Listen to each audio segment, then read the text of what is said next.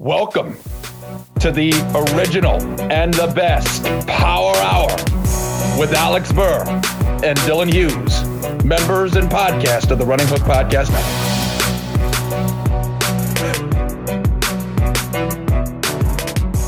Hello, and welcome to another edition of the Running Hooks Basketball Power Hour. I am Alex Burr, joined by my co-host and very good friend, J.D. Hall. And J.D., in the tradition, actually, you know what? I don't think I have a curveball for you this week, but do you have a curveball for me?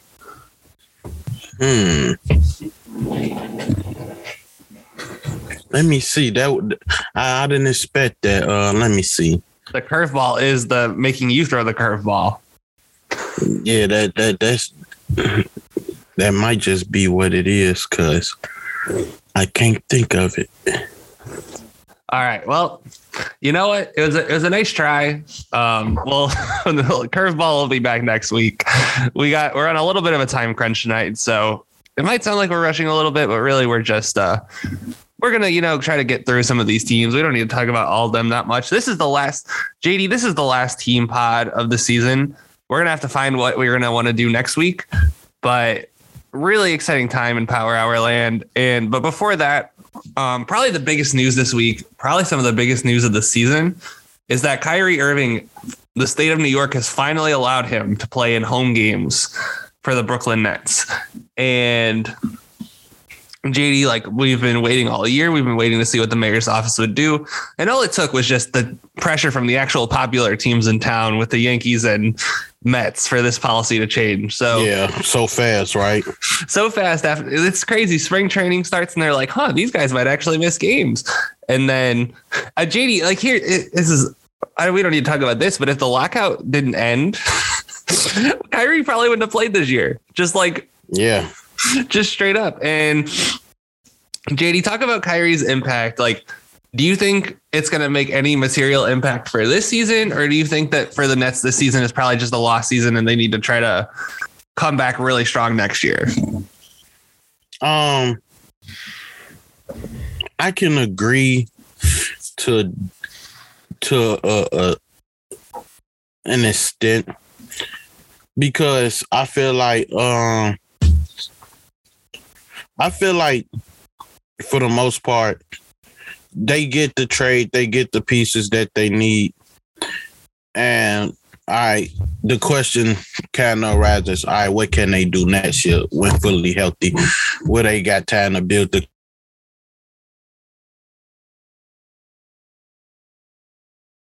get a steal like Drummond next season. I believe he had a 1-year deal.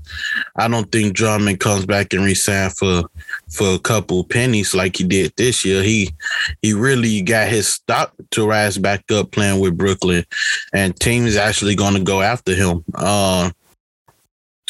Seth Curry, another one. I know he probably sticks around, but it's a strong chance that he don't. Teams going to come calling. Seth is one of the hottest role players in the league. Especially after the playoffs last year, his stock shot up because it literally looked like him and Embiid versus Atlanta. But then again, you don't get many opportunities to play with KD and Kyrie. So they might choose to stay. I think Seth Curry would be more willing to stay. Drummond, you got to convince Drummond. So I think they might have to just say, let's go all in still. Because, and then with KD and Kyrie still getting older, you do want to try to compete for a chip every chance you can with those guys. So, that's the logical answer from you. I think the thing about this year is that their defense is just horrible, right? It's just horrible. And defense is about chemistry, right? And I'll talk about that more when we talk about one of our teams for later. Mm-hmm. But defense is just about chemistry, and they have none of it, right? They've been really fragmented all season. Everyone's missed a whole lot of time. KD missed a lot. Obviously, I don't need to delve into the Kyrie thing. Harden missed a good amount of time when he was there. Ben Simmons hasn't played all season for either team. Yeah. So there's just been no opportunities to build chemistry. And I think they're going to be a team no one wants to play in round one. They might even win round one, right? Depending on the opponent. Yeah. I don't think that they are going to make the finals. I'm willing to put it out there because that would just be an impossible. Like they took it to Miami, but Miami's on a little bit of a slump right now. Yeah, right? Terribly. They're losing to the Hornets in Kyrie's first home game right now. Yeah. They've given up 102 through, the first, doing some quick math, 41 minutes of the game here. That's not great. The Hornets are probably going to score 120, and 120 is the number the Nets have become familiar with being on the opponent's scoreboard. That's just they allowed 132 in a game this week to the Grizzlies without Ja Morant, right? Yeah.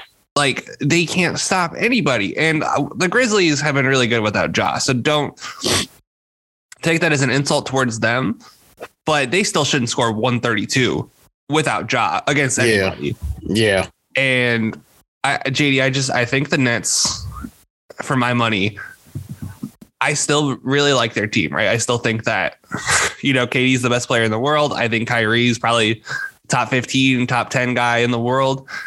I don't think it's happening this year. And I think that's okay. Yeah. I mean, I definitely understand where you're coming from, especially considering the fact they best defender don't know his teammates. It's a lot that they have to really work on as a team. So I definitely can understand that. And it's like offense, you could plug a guy in and he'll make an impact on offense a lot easier than a guy you can plug in and just be like, okay, do this for our defense. Unless it's like for a superstar perspective, I'll say like role players, it's a little bit easier for them to like, you put them in there and they like affect your defense a little bit, but adding a superstar to your defense, and Ben Simmons is a defensive superstar. He's not an offensive superstar in my mind, but defensively, he's one of the best defenders in the league. And it's just not going to figure it out overnight. You need chemistry. Yeah, absolutely. In a major way. So I think the Nets will be an interesting team to monitor from that standpoint. The other big news, and JD and I aren't going to talk about this, especially since our last podcast spent a lot of time on the Clippers, but Paul George has been cleared to practice. We don't know when he's going to play, but this is encouraging because there is a week between the end of the regular season and the start of the playoffs. So if he doesn't come back in the regular season, I would bet he still plays in the playoffs. And actually, no, because I forgot the Clippers are in the play-in. So and the play-in. But still, there's like 3 or 4 days between the first playing game and the end of the regular season. So like, I wouldn't be surprised if he comes back in like game 80 to get a little bit of wind in just strong condition, little condition.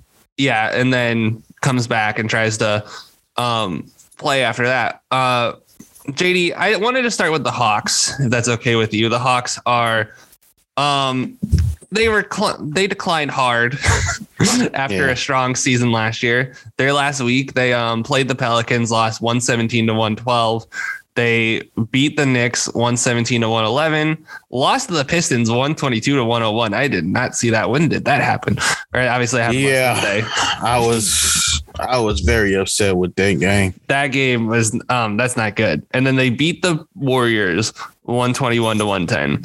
And JD, I wanted to talk about defense, right?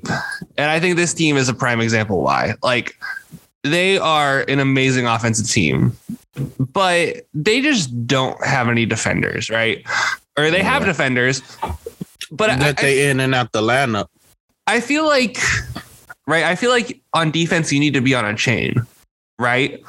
And on defense, the Hawks just have a lot of chain breakers where those guys, they'll make one mistake and then it'll open up something like a backdoor layup will open up, or a backdoor, like someone cutting into open space for a three. Yeah. JD, what have you seen from the Hawks defense? And is that the reason why you think they've declined this year? I think their defense is pretty horrible because their best lineup don't have no defender. they got rim protection, but they don't have a defender. I mean, Gallinari can't defend. Trae Young can't defend. Bogdanovich can't defend. Whether you want to say when they go with the smaller group with Kevin Huerter, he can't defend, and John Collins as the center, he's a rim protector. Then you want to go with their regular lineup. Yeah, Capella, rim protector. Collins, rim protector. Then you gotta look at the wings, and you're like, no, because DeAndre Hunter been in and out the lineup. But I think with Hunter, one wing defender is still not enough. Yeah, and I will say they do have another guy in their team that defends. That's DeLon Wright, but yeah, he don't get a lot of minutes though. DeLon Wright, 18 minutes of DeLon Wright doesn't make up for 35 minutes of Trae Young. You know, the impact that has on your defense. And you said it perfectly. Like, DeAndre Hunter is one guy, right? And I think he has the opportunity to be a transformational player on defense, but that doesn't happen in your third year in the league when you've missed pretty much the last 2 years. Yeah, I mean, the last 2 years, I think in the regular season, he's played a combined like 70 games, if my math's correct. And he was killer in that Knicks series, but the Knicks had one guy to guard. So right now they'd be the 10th seed, right? Right now they are the 10th seed. They're 37-37. I don't know if I said that or not. Okay. They'd be playing Charlotte right now. Yeah. Let's just go through the list of guys Charlotte has for you to guard, right? LaMelo Ball, you have to guard him. You have to guard Terry Rozier. You have to guard Miles Bridges, right? I don't think they have anyone to stop any one of those guys, let alone all three. And I think if like right now in the play, I was really high on the Hawks coming into the year, and boy, this was probably the team I was the most wrong about. Yeah. Like, I thought they could have been the third seed, but the positive momentum didn't carry over into this season. Trey's been incredible, and I think we'll talk about him. But man, JD, like, am I crazy for thinking this is the most disappointing team in the NBA this year? Yeah. Only because it's two other teams. Okay, let's hear exist. Let's hear them. One we talking about today. Okay. And the other one, it's the New York Knicks. This team made the conference finals last year, though, JD. Like, yeah, but we know why. We know why, but they played the Knicks and beat the Knicks. Then they played Philly, unhealthy Philly at that. Because to be honest, even with what Ben Simmons did or didn't do, I think with Danny Green that they lose to Philly. People don't mention that part, but I think with Danny Green out there, they don't beat Philly. It's certainly a question. I mean, the one thing that I'm sorry for cutting you off. The one thing that they was able to do was shrink the floor because it was only Seth Curry that could shoot. It's true. You saying Furkan Korkmaz can't shoot? He couldn't that series. He was bad. You're right. I mean, that was by far the best series McMillan ever coached, I think. And Doc made it pretty easy on him. Not taking away anything from McMillan because I really like McMillan. Yeah. But everything went right for the Hawks in that series, and pretty much everything went wrong for the Sixers in that series. Really, like Embiid, in retrospect, I've said this at the time. I've been very consistent about this. Embiid deserves a little more of the blame than he got. Like, not all of it, obviously. I think that was a complete team collapse. Not just Ben, not just Matisse, not just Doc. I think everyone. But this year, JD, like, I think, you know, Bogdanovich has taken a huge step back. Bogdanovich was really good last year. Yeah, he been trashed this year to me. He better coming off the bench. But as a starter, he hasn't been good. And this is somebody that was giving him 17, 18 a night versus Philly. Even when Trey didn't play versus Milwaukee, he stepped up and had a big game. I think for him, if he's going to really be the number 2 guy, you can't revert back to 13 points. That's considered trash as the number 2. You have to be in that 17, 18 mark. I think that's the problem with the Hawks, though, is that, I don't think Bogdanović was supposed to be the 2. I think it was supposed to be Collins or Hunter. Hunter is a really nice prospect. He's not there yet, like in terms of being like one of the guys. I think he's more of a complimentary player. Like he's kind of like, honestly, I think DeAndre Hunter is Harrison Barnes, right? Okay. And Harrison Barnes is a really good player, but Harrison Barnes wasn't ever good enough to lead a team. And I think that's like, if the Hawks are trying to build like the Warriors, right? Like Travis Schlenk is the guy who built the Warriors. They have their Curry. I don't know if they have their Draymond. They definitely don't have their Clay, right? Yeah. Herter has not been as good this year, I think, as people projected he might have been. He's supposed to be a lot more efficient in my eyes. And I think he should have been a lot more like trying to be. Well, I'm trying to find the right way to phrase this. Like he should have been like their Clay guy, right? He should have been the Clay guy, but he hasn't been that. Like, and that's the problem to me. And he can't really defend that well. He's like, I think he's Luke Kennard with better PR. I'm just gonna say it. I think Herter just what has he done? He had 27 points in Game 7. Other than that, he hasn't done anything. And he was a highly touted first round pick. They gave him a pretty good contract in the offseason. But I just feel like we should have seen some growth from him in JD. He's only 23. He should have. There's no way he's done like developing as a player. I just feel like JD, he needs to, like, I think Herter is the key to unlocking the future of this team. Am I crazy for that? Yes, because I don't think he's enough. Okay, that's fair. But am I crazy for thinking that let me rephrase that. Am I crazy for thinking that he should be like one of the key foundational pieces of this team going forward, and a good one at that? Okay, now I'm with you with that. That's fair. I do appreciate when I ask, am I crazy? And you say yes. It keeps me on my toes. Listen, I think Herter, to me, like Herter should be better than Bogdanović. And I don't think he's been better than Bogdanović this year. And, there's a lot of guys wanting to take shots on this team. But like Lou Will is in his late 30s, right? Like not late 30s. He's in his mid 30s. Danilo Gallinari is probably going to be his last rotation spot in the NBA. Like should have went to Boston. He probably should have. I think he would have been great in Golden State in that Bielitsa role. Yeah. But that was the best spot for him. But I think he would have wanted more minutes. That's why I said Boston. Listen, there's a lot of places. I was wrong saying last rotation spot. This is definitely Danilo Gallinari's last season making $20 million. I'll tell you that much. Yeah. I think this team has too many mouths to feed. I think their defense, like the pieces on defense, aren't good enough. And so coming into the season, I was like, oh, they have all these young pieces. They should, cobble some of them together and trade for a guy like Jaylen Brown or Bradley Beal. After this season, I don't know if any of those teams want those young guys, right? Like maybe John Collins. Yeah, absolutely. I think John Collins has some appeal to a team, trying to maybe get a rebuild started. But JD, I don't think any other guy on this team other than John Collins has any value for like any kind of star, let alone a superstar. What do you think?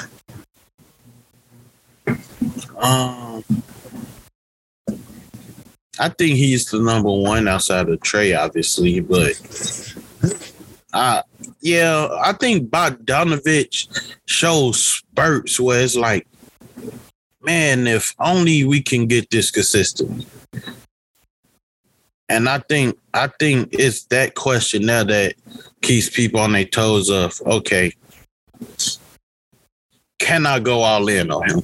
With John Collins, you trust it for the simple fact he's not a one-trick pony. He actually has a lot of game to him, and he's a freaking competitive guy. Like, he just loves to compete. With Bogdanović, sometimes it feels like he's not even interested in the game when he's not able to score. Yeah. And I think what you're saying there, I think My way of saying it is they just have a lot of guys. You brought up Bogdanovich. I think this can be applied to Herter and Hunter as well. They just have a lot of guys who go invisible, right? And I think you have a guy like Trae Young, who I want to transition to talking about him in a sec, but you have a guy like Trae Young who's a top, 20 player in the NBA at the very worst. You need more guys that aren't invisible around him, but yeah, you need guys who are like, oh, hey, Clint Capella last year was a top 50 player in the NBA. He is not a top 50 player this year. He was. I mean, Clint Capella deserved to be on an All-NBA team last year. I don't think he did make it, but I had him on my All-NBA team. I'm pretty sure they gave Rudy the third team All-NBA spot. I would have given that to Clint. Oh, we already know that. Yeah. I mean, Clint was amazing last year, just not the same guy this year. And, Okongwu has taken a little bit of a step forward. He's an intriguing prospect, but he's a 20-year-old big man, and we see how long it takes those guys to grow. And the Reddish trade is looking horrible for them. Yeah. Well, shoot, can't even really speak too much on that because he out for the Knicks. He is, but still, just I felt like coming into the year they had such a great young core. And now it's looking questionable at best. But let's move on to talking about Trae, because Trae somehow, some way keeps getting better in spite of the new foul rules, averaging 28 points a game, 9.5 assists, career high in efficiencies. And let me pull up his page to make sure that's right. Yes, career high 46% from the field, career high 38% from three. I mean, JD, this guy is an offensive powerhouse, and I think the Hawks are wasting an incredible season from him. Absolutely, because they don't make it out to play-in. No, absolutely no way. Even if they beat Charlotte, they're not making out of the play-in.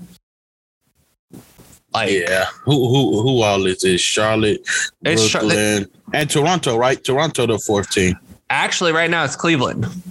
Cleveland fell and Toronto jumped up. Mm-hmm. They don't beat Cleveland either. They don't beat Cleveland. Even this zombie version of Cleveland. And Jared Allen's supposed to be back by then. But okay, here's the question. And this is why it's such a bad thing. Out of those teams, other than Brooklyn, I would say Trae's the best player on the court in each single one of them. And for you to not have the best player on the court and to not be favored in any of those games. Yeah. He's not the best player in the Brooklyn game, but that's neither here nor there. Against the other two teams and against Toronto and against, I'm not going to go against Chicago because Zach and DeMar have been incredible this year. But basically from Toronto till Charlotte and excluding Brooklyn, they have the best player on the court. JD, it's absolutely insane. Yeah. That they have one of the best players in the league, and we're back to where we were 2 years ago. I think last year. Here's a question for you. I'll find a way to frame it before I ask it, so that I think you'll have a better chance to answer. But the Hawks last year, I think we agree coming into the year, we had no expectations for them, right? Yeah. And after Lloyd Pierce got especially after Lloyd Pierce got fired, right? Nate McMillan comes in, makes them stable. Bogdanovich comes back. They start rolling, right? And look very good. Look very good. I mean, JD, are the Hawks back to where they were when Lloyd Pierce got fired? Just in the middle of nowhere, kind of a middling team with a middling supporting cast. Are they back to where they were in, March 2021? Yeah. I think so. For one reason being, not only did nobody have any expectations for them, but it was like you really kind of just seen Trae Young as a hot talent. You didn't really see the other pieces around him being good enough. And I think last year they just got lucky and it looked like it, but we knew deep down that they wasn't that. Not all of us knew that. Not all of us knew that. I was very high on the Hawks, but I'm very clearly wrong. Listen, Trae Young is a special talent in the league, and I was just super enticed by his game. I thought he was going to take the next step, and he was going to be, the next Steph Curry. And maybe that was a little, not the next Steph Curry, but like the next guy who explodes onto the scene. Yeah. We're lauding Trae with all this praise, but how much blame does he deserve for his defense? Right? Because he's probably one of the worst defenders in the league, and he can get away with it because he's, like one of the greatest offensive players in the league. But JD, how much blame would you assign his defense for Atlanta struggles this year? I want to put a lot, but honestly, not a lot. All because two reasons. One being, he's a small guy, so we know he really not going to be a good defender anyway. But then again, I still want to put a lot on him just for the simple fact, why aren't you in the passing lane better? Why you aren't, when you trapping or coming over as the help, you should come harder. You should be some sort of spark plug in any way you can be. And on the team that's not doing well, we know Trae gonna get everybody involved anyway. So he don't got to carry a load as to he have to put up 45 a night. Because he's gonna give you double-digit assists almost nightly. You can spend a little energy for a player just to get the guys rolling and actually trying to get them to do a little bit more on defense. That's what a leader does. I mean, Steph Curry led the league in steals. And it was simply because of his effort that he was applying on defense. He was getting more transition threes. It can be simple stuff like that. Damian Lillard. We seen Dame play the passing lane to a point where he was getting transition threes. These are not great defenders. CJ McCollum, same Russell thing. Westbrook. Russell Westbrook is a bigger defender, though. I'm trying to stay around the smaller guys. I see what you're saying, but Russell Westbrook was equally as bad. And then, even Dennis Schroeder. Mm-hmm. Yeah. Like it's just when you do little stuff like that, I think you can really motivate your team and push them to go further and go harder. Yeah, and like to even bring it back, he's not the same position, but Larry Bird was never regarded as like a top defender in the league, but he always played the passing lanes. Same with Magic Johnson, right? You can be a passable enough defender by being smart, right? Jimmy doesn't guard the best guy team's player one-on-one anymore. No, he don't, because PJ Tuck is, and Jimmy can lock down the entire. What is it you call him? You said a free safety. He is a free safety because you could put him on the elbow. He takes away 40% of the court. Yeah, with his wingspan anticipation, right? And obviously Trae can't do that, right? Trae doesn't have that wingspan. Trae is small. He dies on picks. Those are all going to be expected, right? But if you're guarding, like I think right now, so I pulled it clean in the glass while we were talking. They have Atlanta right now, 4th best offense in the league, 5th worst defense. Mm. And if that's not like the Trae Young experience, I really don't know what is, because it's just a disgrace watching this team try to play defense. And Trae, you're absolutely right. There is stuff Trae can be doing. He just doesn't do it. Yeah. It's all effort. He's got to look in the mirror. He's got to be like, hey, I got to take accountability for this. But any last Atlanta thoughts, JD, before we move on to your least favorite team in the league? What I call them my least favorite? Well, JD. Just about. So yeah, they just about my least favorite. Let's go ahead and move on to your least favorite team in the league, the Indiana Pacers. Let's go ahead and just knock them out of the way. We don't really have to spend a whole lot of time talking about them. 25 and Thank 50. God. Good for 13th in the Eastern Conference. Beat the Blazers. 15th. Beat the Blazers last Sunday, 129-98.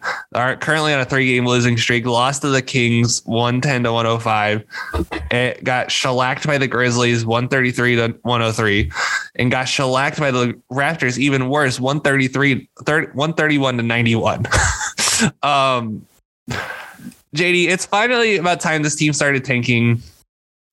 Do you have any Pacers thoughts? Because I feel like we could just kind of rapid fire through this team a little bit. How have you felt about Tyrese Halliburton in Indiana? I love Tyrese Halliburton. I love Halliburton. And you know what else I love that people not going to like Pacers fans? I love him next to Malcolm Brogdon. It's a great fit to me. Really is. Outside of that, the team sucks. Trade Miles Turner ASAP. Honestly, y'all suck so bad. Y'all need to trade Tyrese Halliburton and Malcolm Brogdon too. Get rid of everything that looks valuable. I would include Buddy Hield right now. Buddy Hield is. Oh yeah. Trade Buddy Hield too. He probably don't want to be there. Trade TJ McConnell as well. After that, everything that looks like somebody would want is gone. You would trade Chris Duarte, JD? Nope, keep him. I mean, build around him. Honestly, they have like a wealth of options in the backcourt right now. I would be surprised if Brogdon's still on the team next year, but in the rare instance of you not hating the Pacers, you made a brilliant point. Not saying you don't make brilliant points, but you made a brilliant point. I think Brogdon and Halliburton are perfect next to each other. They look very good. I think Brogdon can be the aggressive scorer. Halliburton's not an aggressive scorer. That's just not who he is. But Brogdon likes to shoot the ball. And so you move him to his more natural off-guard position, right? You still let him handle the rock, get about 5 assists a game or so. Mm-hmm. But you're like, hey, Tyrese, this is your ball. You know, you make all the decisions here. And Tyrese Halliburton is one of the rare pure point guards in this league, right? And I think I trust him to make the right decision. I trusted him in Sacramento. It's why I love the trade for the Pacers, is because he's a really smart basketball player. The problem is he can't play defense worth a lick. Right. And and he's so frail. His body is too frail. He is not going to I don't think he's ever going to be a high impact defender in the NBA, but he's got a lot of offensive game. And if they surround him with Miles, or if they draft Chet next year, like one of the two, right? There's a really good shot. I don't think they're going to make the playoffs next year. I think that's unrealistic standards at their highest. They don't make the playoffs if everybody on the top 14 teams are injured. I mean, are you saying the Pistons are better than they are? Yep. After the All-Star break, the Pistons have been better than them, but that's neither here nor there. Halliburton to me is a real interesting case where I want to see him freed from De'Aaron Fox. Like, De'Aaron Fox took up a lot of oxygen in Sacramento, but I think Buddy Hield is staying in Indiana. Buddy Hield to me is the perfect Rick Carlisle player. Jalen Smith, they might have found a diamond in the rough. He's shooting 40% from 3 after the Suns just were like, nah, we're not going to. JD, the Suns have been the best team in the NBA this year. They're at 61 wins. They declined Jalen Smith's second-year option. He's going to be an unrestricted free agent next summer. Right now for the Pacers, he's averaging 13.5 points a game, 8 rebounds, and a block in 25 minutes a game. Okay. Like, if that's not peak dumb Suns, I don't know what is. And then the problem with this Pacers team is there's just not a whole lot to talk about, right? Like, Dwayne Washington, good for you, man. Shout out to Bryce's Ohio State. JD, do you have any Goga thoughts? That's what I thought. No. There's not much to talk about. Miles Turner was averaging 2.8 blocks a game before he got hurt. I will say, JD, I will be interested to see Miles next to a real point guard next year. Because who's the best point guard Miles has played with? Like Darren Collison? Nah, Brogdon. I mean, Brogdon, but Brogdon's not a pure point, right? Yeah, he's not, but that's what Miles said. Yes, which, well, I don't know, JD. He played with George Hill. Yeah. He played with who else was their point guards? I don't even remember. He's had a lot of point guards in Indiana, which could be one of the problems he's had. So here's my question for you, JD. So the Pacers are very likely to get a high draft pick.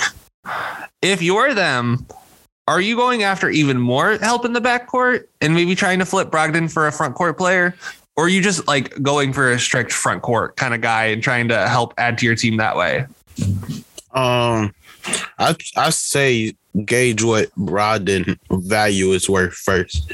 That way you know the direction to take, honestly. Because you could trade for some draft picks and a decent big guy. Yeah. And I mean, this draft has a few decent big men. This draft has a few decent forwards. And the Pacers have the Cavaliers first round pick and the Rockets second round pick, which will be the 31st pick. So they are going to turn their team around. This team hasn't tanked in our lifetimes, JD. Do you know the last time the Pacers picked inside the top 10? No, but I could tell you I feel like they should have the last 10 years. They probably should have, yes. So they got Paul George with the 10th pick in 2010. The last time they picked inside the top 10, like 9 or higher, was 1988. Just forever ago. And that was like 9 years before both of us were born.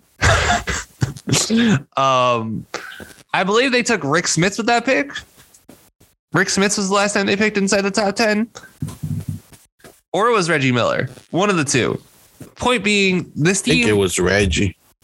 This team tries not to suck. And yeah, you know my problem with them. Mm-hmm. This is an organization that just wants to make the playoffs and feel like that's the peak. I hate the Pacers organization. It's terrible. They got the worst front office in all of sports. I don't care what anybody says. I would debate with that, and I believe in it wholeheartedly. I do not see why they were so complacent with just making the playoffs and feeling like that's the ultimate goal. They money hungry. They never cared about winning, in my opinion. And I think Larry Bird got tired of it. He said, I'm out of here. Paul George kept requesting to trade for certain players. They didn't do it. Then they got mad. He wanted to leave their trash ass. Then who else? Sabonis was over there busting his tail all for what? For nothing. I'm glad he gone. Now they hate Malcolm Brogdon, and he's been the most relevant player they had. Oh, and let me not forget, they was praising Oladipo for coming over, and he get hurt. Now all of a sudden they want to trade him, act like he was the problem for wanting more money when he the reason that the city had any life. It might have dodged a bullet on that Oladipo one, but you're otherwise completely right.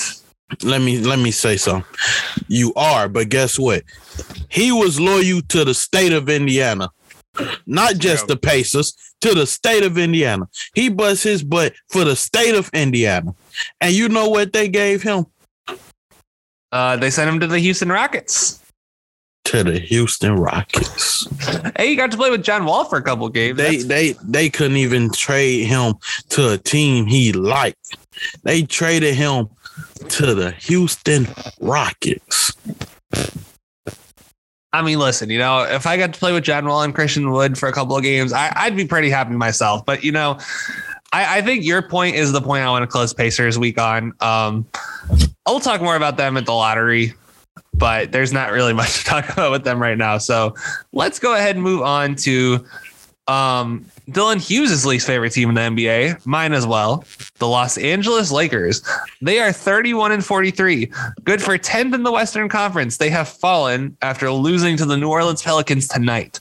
The Pelicans are half game ahead of the Lakers. What an incredible day, JD, because that might have given the Pelicans the tiebreaker. But this week they beat the Cavaliers 131-120, lost to the Sixers 126-121.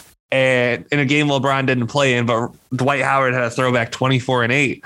And then obviously today they lost to the Pelicans, 116-108, I believe. JD, this is probably, you said this was probably one of the most disappointing teams in the NBA as well. I agree. But I'm going to be honest. I didn't have expectations for them coming into this year. I didn't think this team was going to do jack shit. I didn't think it was going to be this bad. But I thought they were going to top out as a 6 or bottom out as a 6 seed, and they might miss the play-in, JD. They're like a half game ahead of your Spurs right now. How have you felt watching the Lakers this year, just in general? Utterly disgusted. Like who wants to spend their time watching filth? Not the players, but the team. That's a trip. It's disgusting. I hate it. It's not great. I absolutely hate it. I feel like every time I watch them, I'm losing brain cells. I think I would have been a much better GM than what the hell they think they have. Yeah, they suck. I don't know a better way or anything else to say. They're trash. You want a bold proclamation, JD? Tell me something.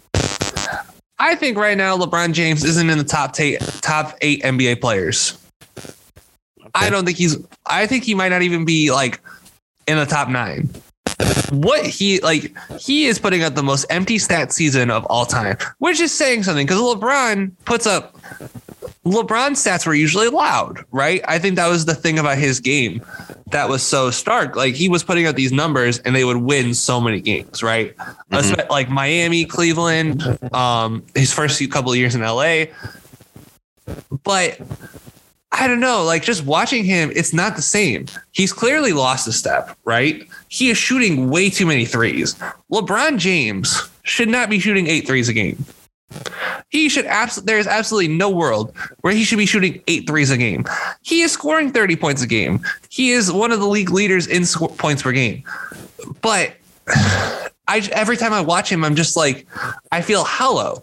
You know, it's not like the same as watching prime LeBron, where he would put the fear of God into you. Mm-hmm. Today, I was watching the fourth quarter. Like, I was watching the last 5 minutes of that fourth quarter. Herb Jones was shutting him down. Right? He was letting, they were coming off of 5 days of rest too. They hadn't played since Wednesday. And they come out and put up a stinker against the team they absolutely need to beat. That's a must-win game for the Lakers today. They needed to beat the Pelicans, and they couldn't do jack, right? And when LeBron puts up these numbers, if you look at the box score, LeBron had a great game tonight. I'm going to pull up the box score right now. I think he had like 39 points. He shot 2 of 8 in the fourth quarter. In a game they desperately needed, and they lost by 8. Like, it's just not good enough anymore. Like, LeBron's best, I think LeBron's best isn't good enough. So, okay, box score stats, right? 14 of 27, pretty good. 7 of 13, pretty good. Let's check the fourth quarter stats. Okay, 2 of 8 in the fourth quarter, 0 of 3 from 3, 0 foul attempts, 1 rebound, 1 assist. That's not the LeBron we know and love, especially playing all but 19 seconds of the fourth quarter. Mm-hmm. Like, Jay, I think, like, we've been talking about, when are we going to see the decline? His decline has been so gradual. I don't think anyone's noticed it, but it's here. He's not the same. Like, it's obvious he's not the same guy that he was in the bubble. But right. Man, he has fallen fast. And Jay, I don't think you can win a title with LeBron as your best player anymore. I don't. And I think I think I'm not saying he's cooked because he's still going to be able to put up points, right? He's going to break Kareem's scoring record. But that's all he cares about at this point. Yeah, absolutely. I was going to say that. And another thing. Go ahead. Another thing. I don't think he was the best player for his fourth ring. No, I don't. I think you can make that case. I mean, they lost whenever AD had a bad game. They lost whenever AD had a mediocre game. When AD got his season average, they lost. We seen Jimmy Butler take a game from them when LeBron numbers was better than AD's. But whenever they numbers was close in comparison, teams couldn't beat them. Just saying. But honestly, right now, LeBron just hunting down the scoring thing. He trying to do all that he can right now to try to win the GOAT debate. I don't really think it's about just trying to win games. Obviously, he's not trying to lose them, but I think right now he hunting the record down and he wants to win the GOAT debate. He wants to be called the GOAT. He say he feel he's the GOAT. He want other people to feel that more than what it is right now. And let me say this. As far as career-wise go, he has had the greatest career of all time. Because his level of success and excellence, nobody has seen it be sustained for this long. But when you say at their best, in their prime, MVP this guy, we not thinking of LeBron James first. Because even if we say greatest career of all time and all of that, yeah, numbers will show. And you know what's one of the most important numbers in my opinion? Rings. He took more L's than W's. And people want to go and say this Golden State thing. Well, I also have an opinion about that. Whose fault is that? The players' unions, but continue. Is it really Golden State fault for taking advantage of what the league put in place? It's not like LeBron didn't do the same thing before as building a super team that felt unbeatable. The only difference was Golden State built theirs from the ground up, so nobody seen it coming. And all they did was say, hey, Kevin Durant, look at how much money we got. And we know your game can fit ours. Come on over. They didn't have to make any adjustments. Unlike when people play with LeBron, they have to make adjustments. And I'm sorry for going in onto this random tangent a little bit, but I'm just trying to say that I don't blame Golden State for what they did, as many other people do, as to why they lost. I don't take the 2007 loss versus the Spurs off his record just for the simple fact he got there and his team was better than Allen Iverson's team that went against the 01 Lakers. But we can't take that off Allen Iverson's record and say he never made the finals. No, we keep it on there because that's one of the most impressive finals we've seen from an individual player. And LeBron had a great finals in 2007. So I'm not taking nothing off. But anyway, back to the originally scheduled program. The reason why I say that this team is one of the biggest disappointments is because all the hype going into this team. People truly believed in this team. Why? I don't know. I didn't. It reminds me of last year's team when everybody said they made all these upgrades with the Marc Gasols, with the Montrezl Harrells, with Dennis Schroeder. You know, they say they upgraded from the championship team and they was completely ass. Yeah. And I think, to be honest, it's just been a regression every year since the championship year. I mean, and even so, just looking at LeBron's Los Angeles tenure, right? He's only finished he's only played one complete season, like only one full season in Los Angeles where he didn't get hurt. Like the year 2018, do you realize he played 82 games? Impressive. The year before that in Cleveland, only the age 32 season. So it's not like we're talking about that long ago, right? Mm-hmm. The year KD went to the Golden State, he played 74 games. Now, was he playing too many minutes in those years? Yeah, he played 37 minutes a game. Because he had to. He had to. But he hasn't really played a whole season other than the 2020 season. And in the 2020 season, he had the benefit of having 3 months off, right? In the middle of, like, not even 5 months off, because they stopped in March and didn't pick up till August. So you had that advantage, right? And then he comes out guns blazing. He's done it before. He has a bunch of veteran experience, like in his head and on his team, right? That team was veteran laden. I think KCP was one of the youngest guys on that team, for context, right? They had Danny Green. So that team was just built different, right? Like, I think the two teams that made the finals that year, I'm not discounting anything from them because that was such a mentally hard finals to get to / win. And I'm not taking anything away from them, but those two teams were full of veterans and they got to the finals. And last year he wasn't able to stay healthy. He looked terrible against the Suns, right? Awful. He could not get any separation on his like fadeaway jumpers. This year, during one of the games I watched, actually, no, it was during the Pelicans game. In a key situation, he got beat on a back cut on a 2-on-3 fast break. He was just standing there. It's like, you're LeBron. You're supposed to put the fear of God into your opponents in transition. He's 37 years old. This is an irrational fear. But LeBron has defied all aging and basketball expectations. Yeah. Right? There's no way he at 37 should be able to move the way he does. But it doesn't change the fact that moving the way he does adds to the increased expectations, right? Right. And he deserves those expectations if he wants to be in the greatest of all time conversation, like you said. And he's not living up to that right now. And that's fine, because in the grand scheme, like, we'll be like, oh, wow, LeBron at age 37 put up an unparalleled season. But compared to the way the media talks about him, the way, you know, the basketball intelligentsia talks about him, it's like, this isn't good enough, right?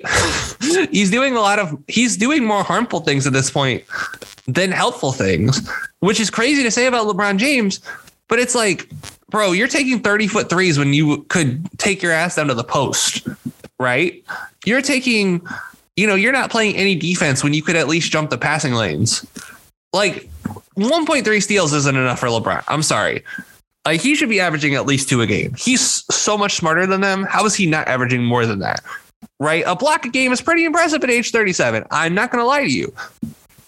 Yeah. But I'd rather him be playing the passing lanes than try to be protecting the rim. That's how I feel about it. And I don't know, JD, like, to be honest, those blocks are all are all highlight blocks. Mm-hmm. None of them is truly playing defense blocks. It's a fair criticism. And listen, man, like, just looking at the stats, right? Looking at the stats, you would think, wow, LeBron's having a career year at age 37. But I don't know. Just, there's something about this year that's left a sour taste in my mouth. It just feels like this is a fraudulent basketball team. And my favorite thing about Basketball Reference is that the game logs have wins and losses in the games they've played. So including tonight, because Basketball Reference doesn't have that yet, they're 25-30 when he plays. That means they're obviously a lot worse when he doesn't play, but you should not be worse than 500 with LeBron James on your team. Mm-hmm. That just shouldn't be a thing. And people want to blame the Russell Westbrook and AD stuff. And to be honest, regardless of who is on the floor with that guy, they always say he could take anybody to the finals, right? Ain't this the biggest thing? He could take anybody to the finals. And my question is, they say he make everybody better and all that. Well, this becomes my question.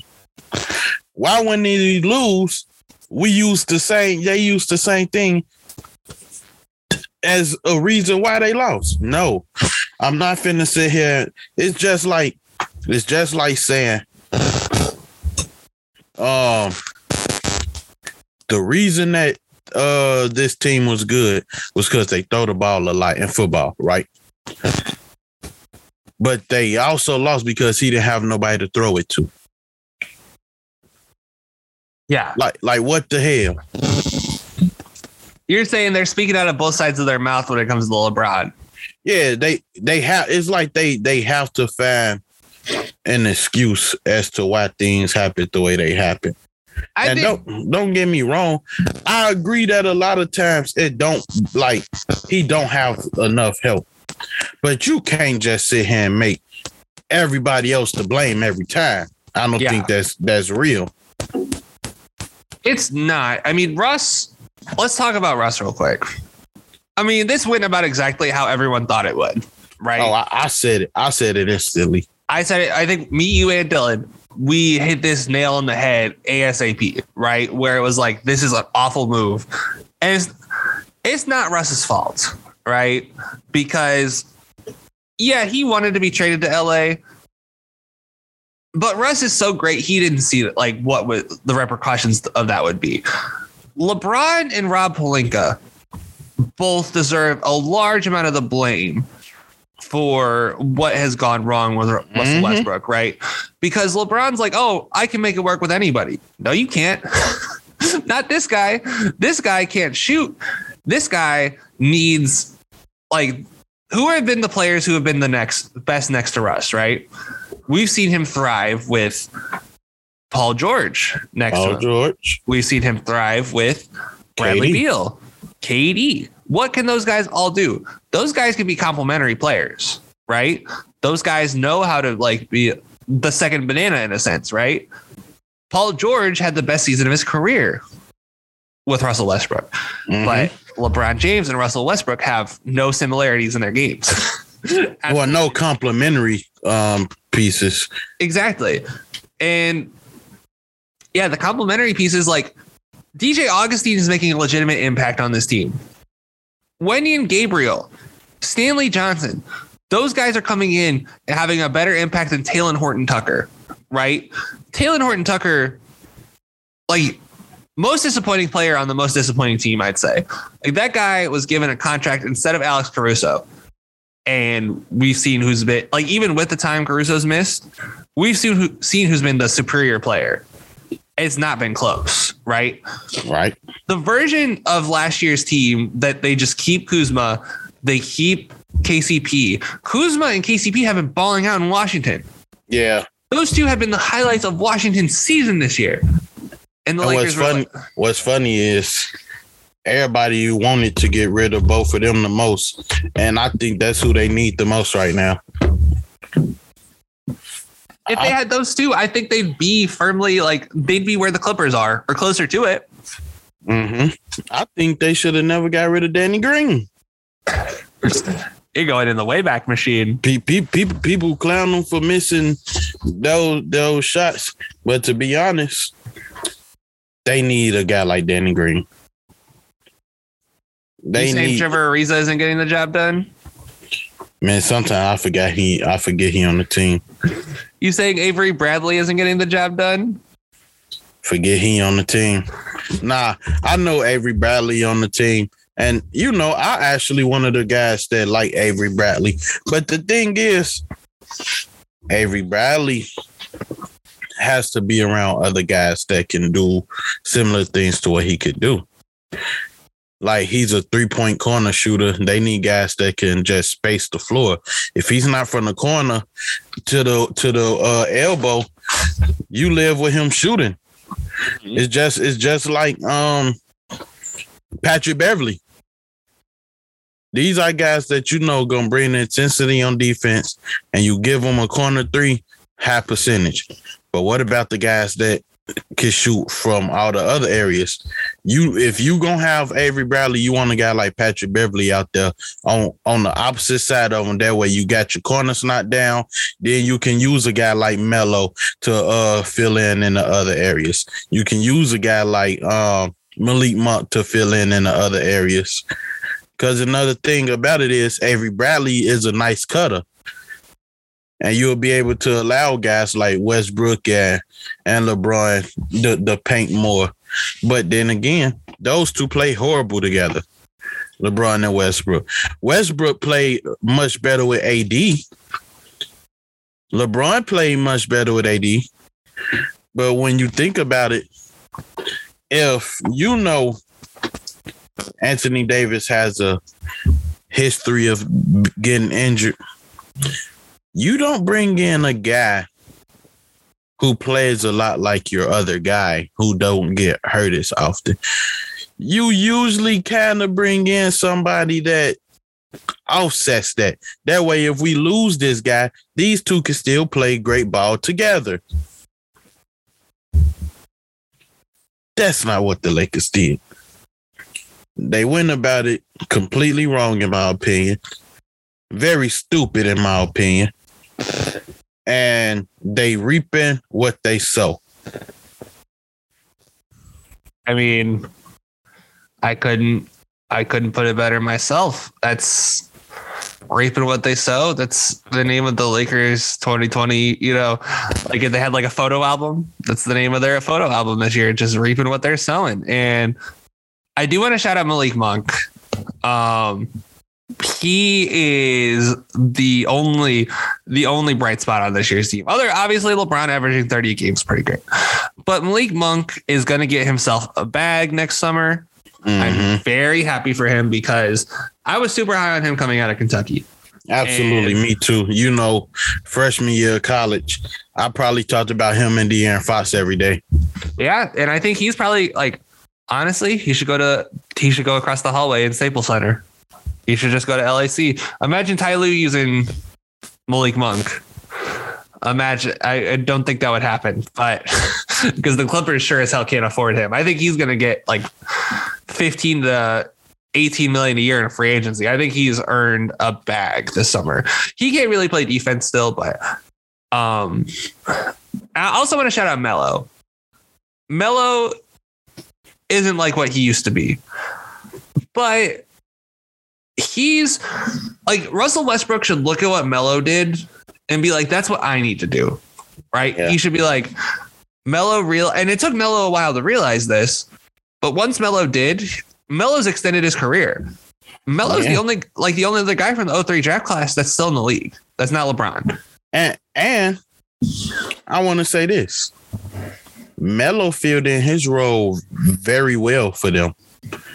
You couldn't ask Melo to really do much more because he has his games where you could still go to him and depend on him to carry a heavy load. Then it's also, he's been a steady 13, 14 points. That's all that you ask of him. And that's why at the start of the season, it felt like him and Tyler Hero was in a 2-man race for 6th man of the year because they were both doing everything you asked of. The only difference is Tyler Hero going to get more minutes. Tyler Hero's going to get more opportunities. But what you asking of Melo, he was literally given. And I think for let me see, a playoff contender team.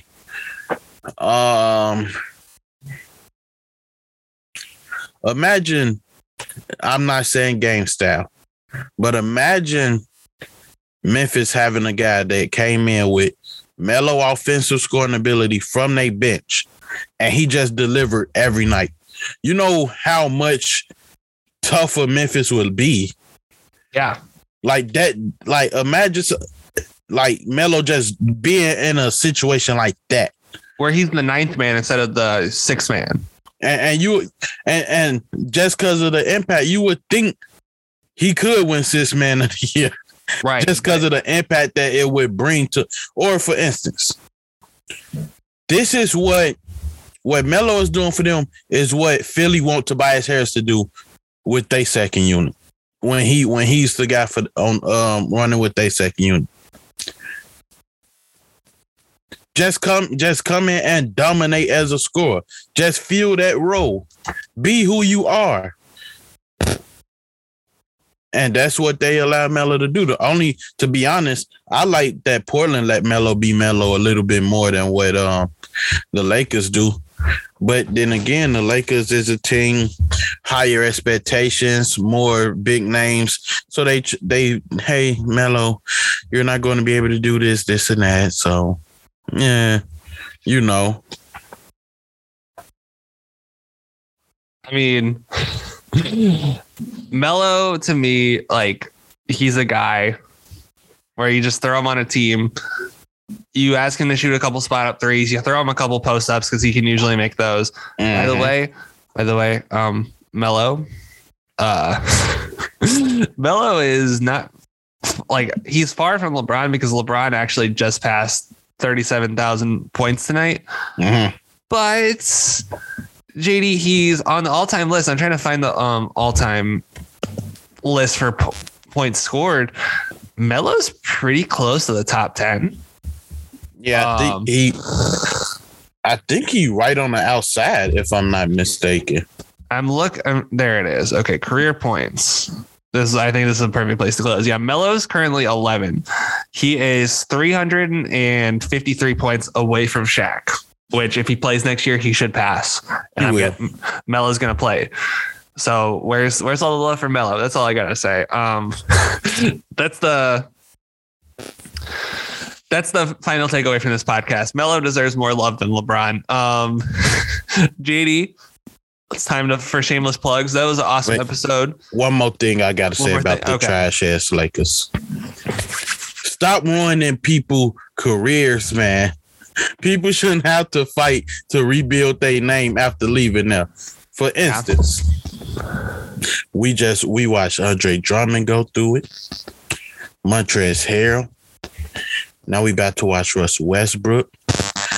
Oh, another guy. Dennis Schroeder. Yeah, I was just about to say another guy. Schroeder. Danny Green. KCP. Markieff. They even trashed Kuzma. And thank God Washington believed in him, because Kuzma didn't even have any traction outside of that trade. And literally everybody that people killed their name is probably doing better than everybody but LeBron on their team. And Malik Monk. Kuzma's doing better than Malik Monk, but other than him,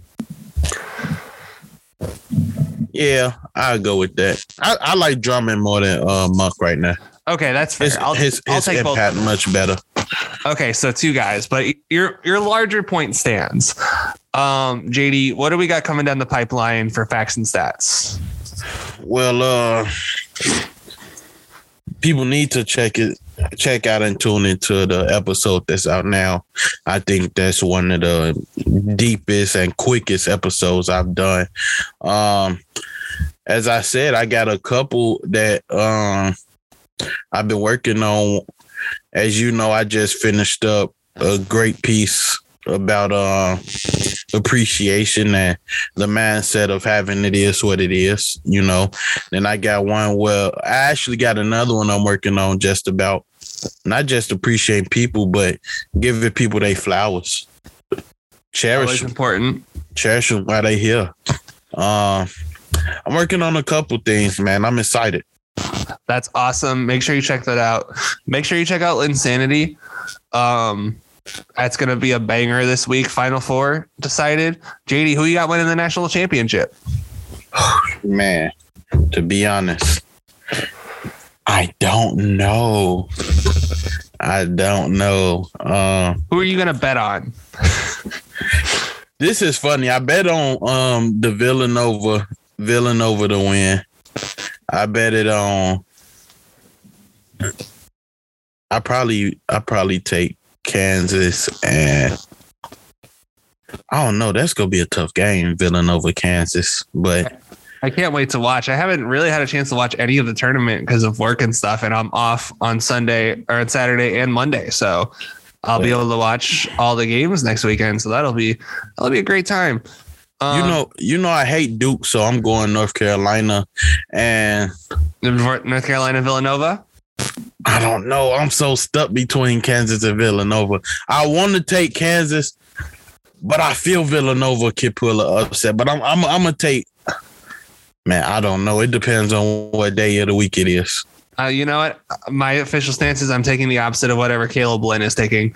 And Bryce. No, I'm just taking the opposite of Caleb Lynn. I naturally go against Bryce. He's a hater. You know, that's fair. We each have our antagonists. Circle City Cinema got nothing cooking in the pot right now, but you know, Book of Boba Fett just came out. If you're going back and watching that, you know, if you hadn't watched already, go give those episodes a listen. JD, I want to thank you so much for joining me. Oh, man, no problem. You know I love it, bro. I love it too. I want to thank the audience so much for listening.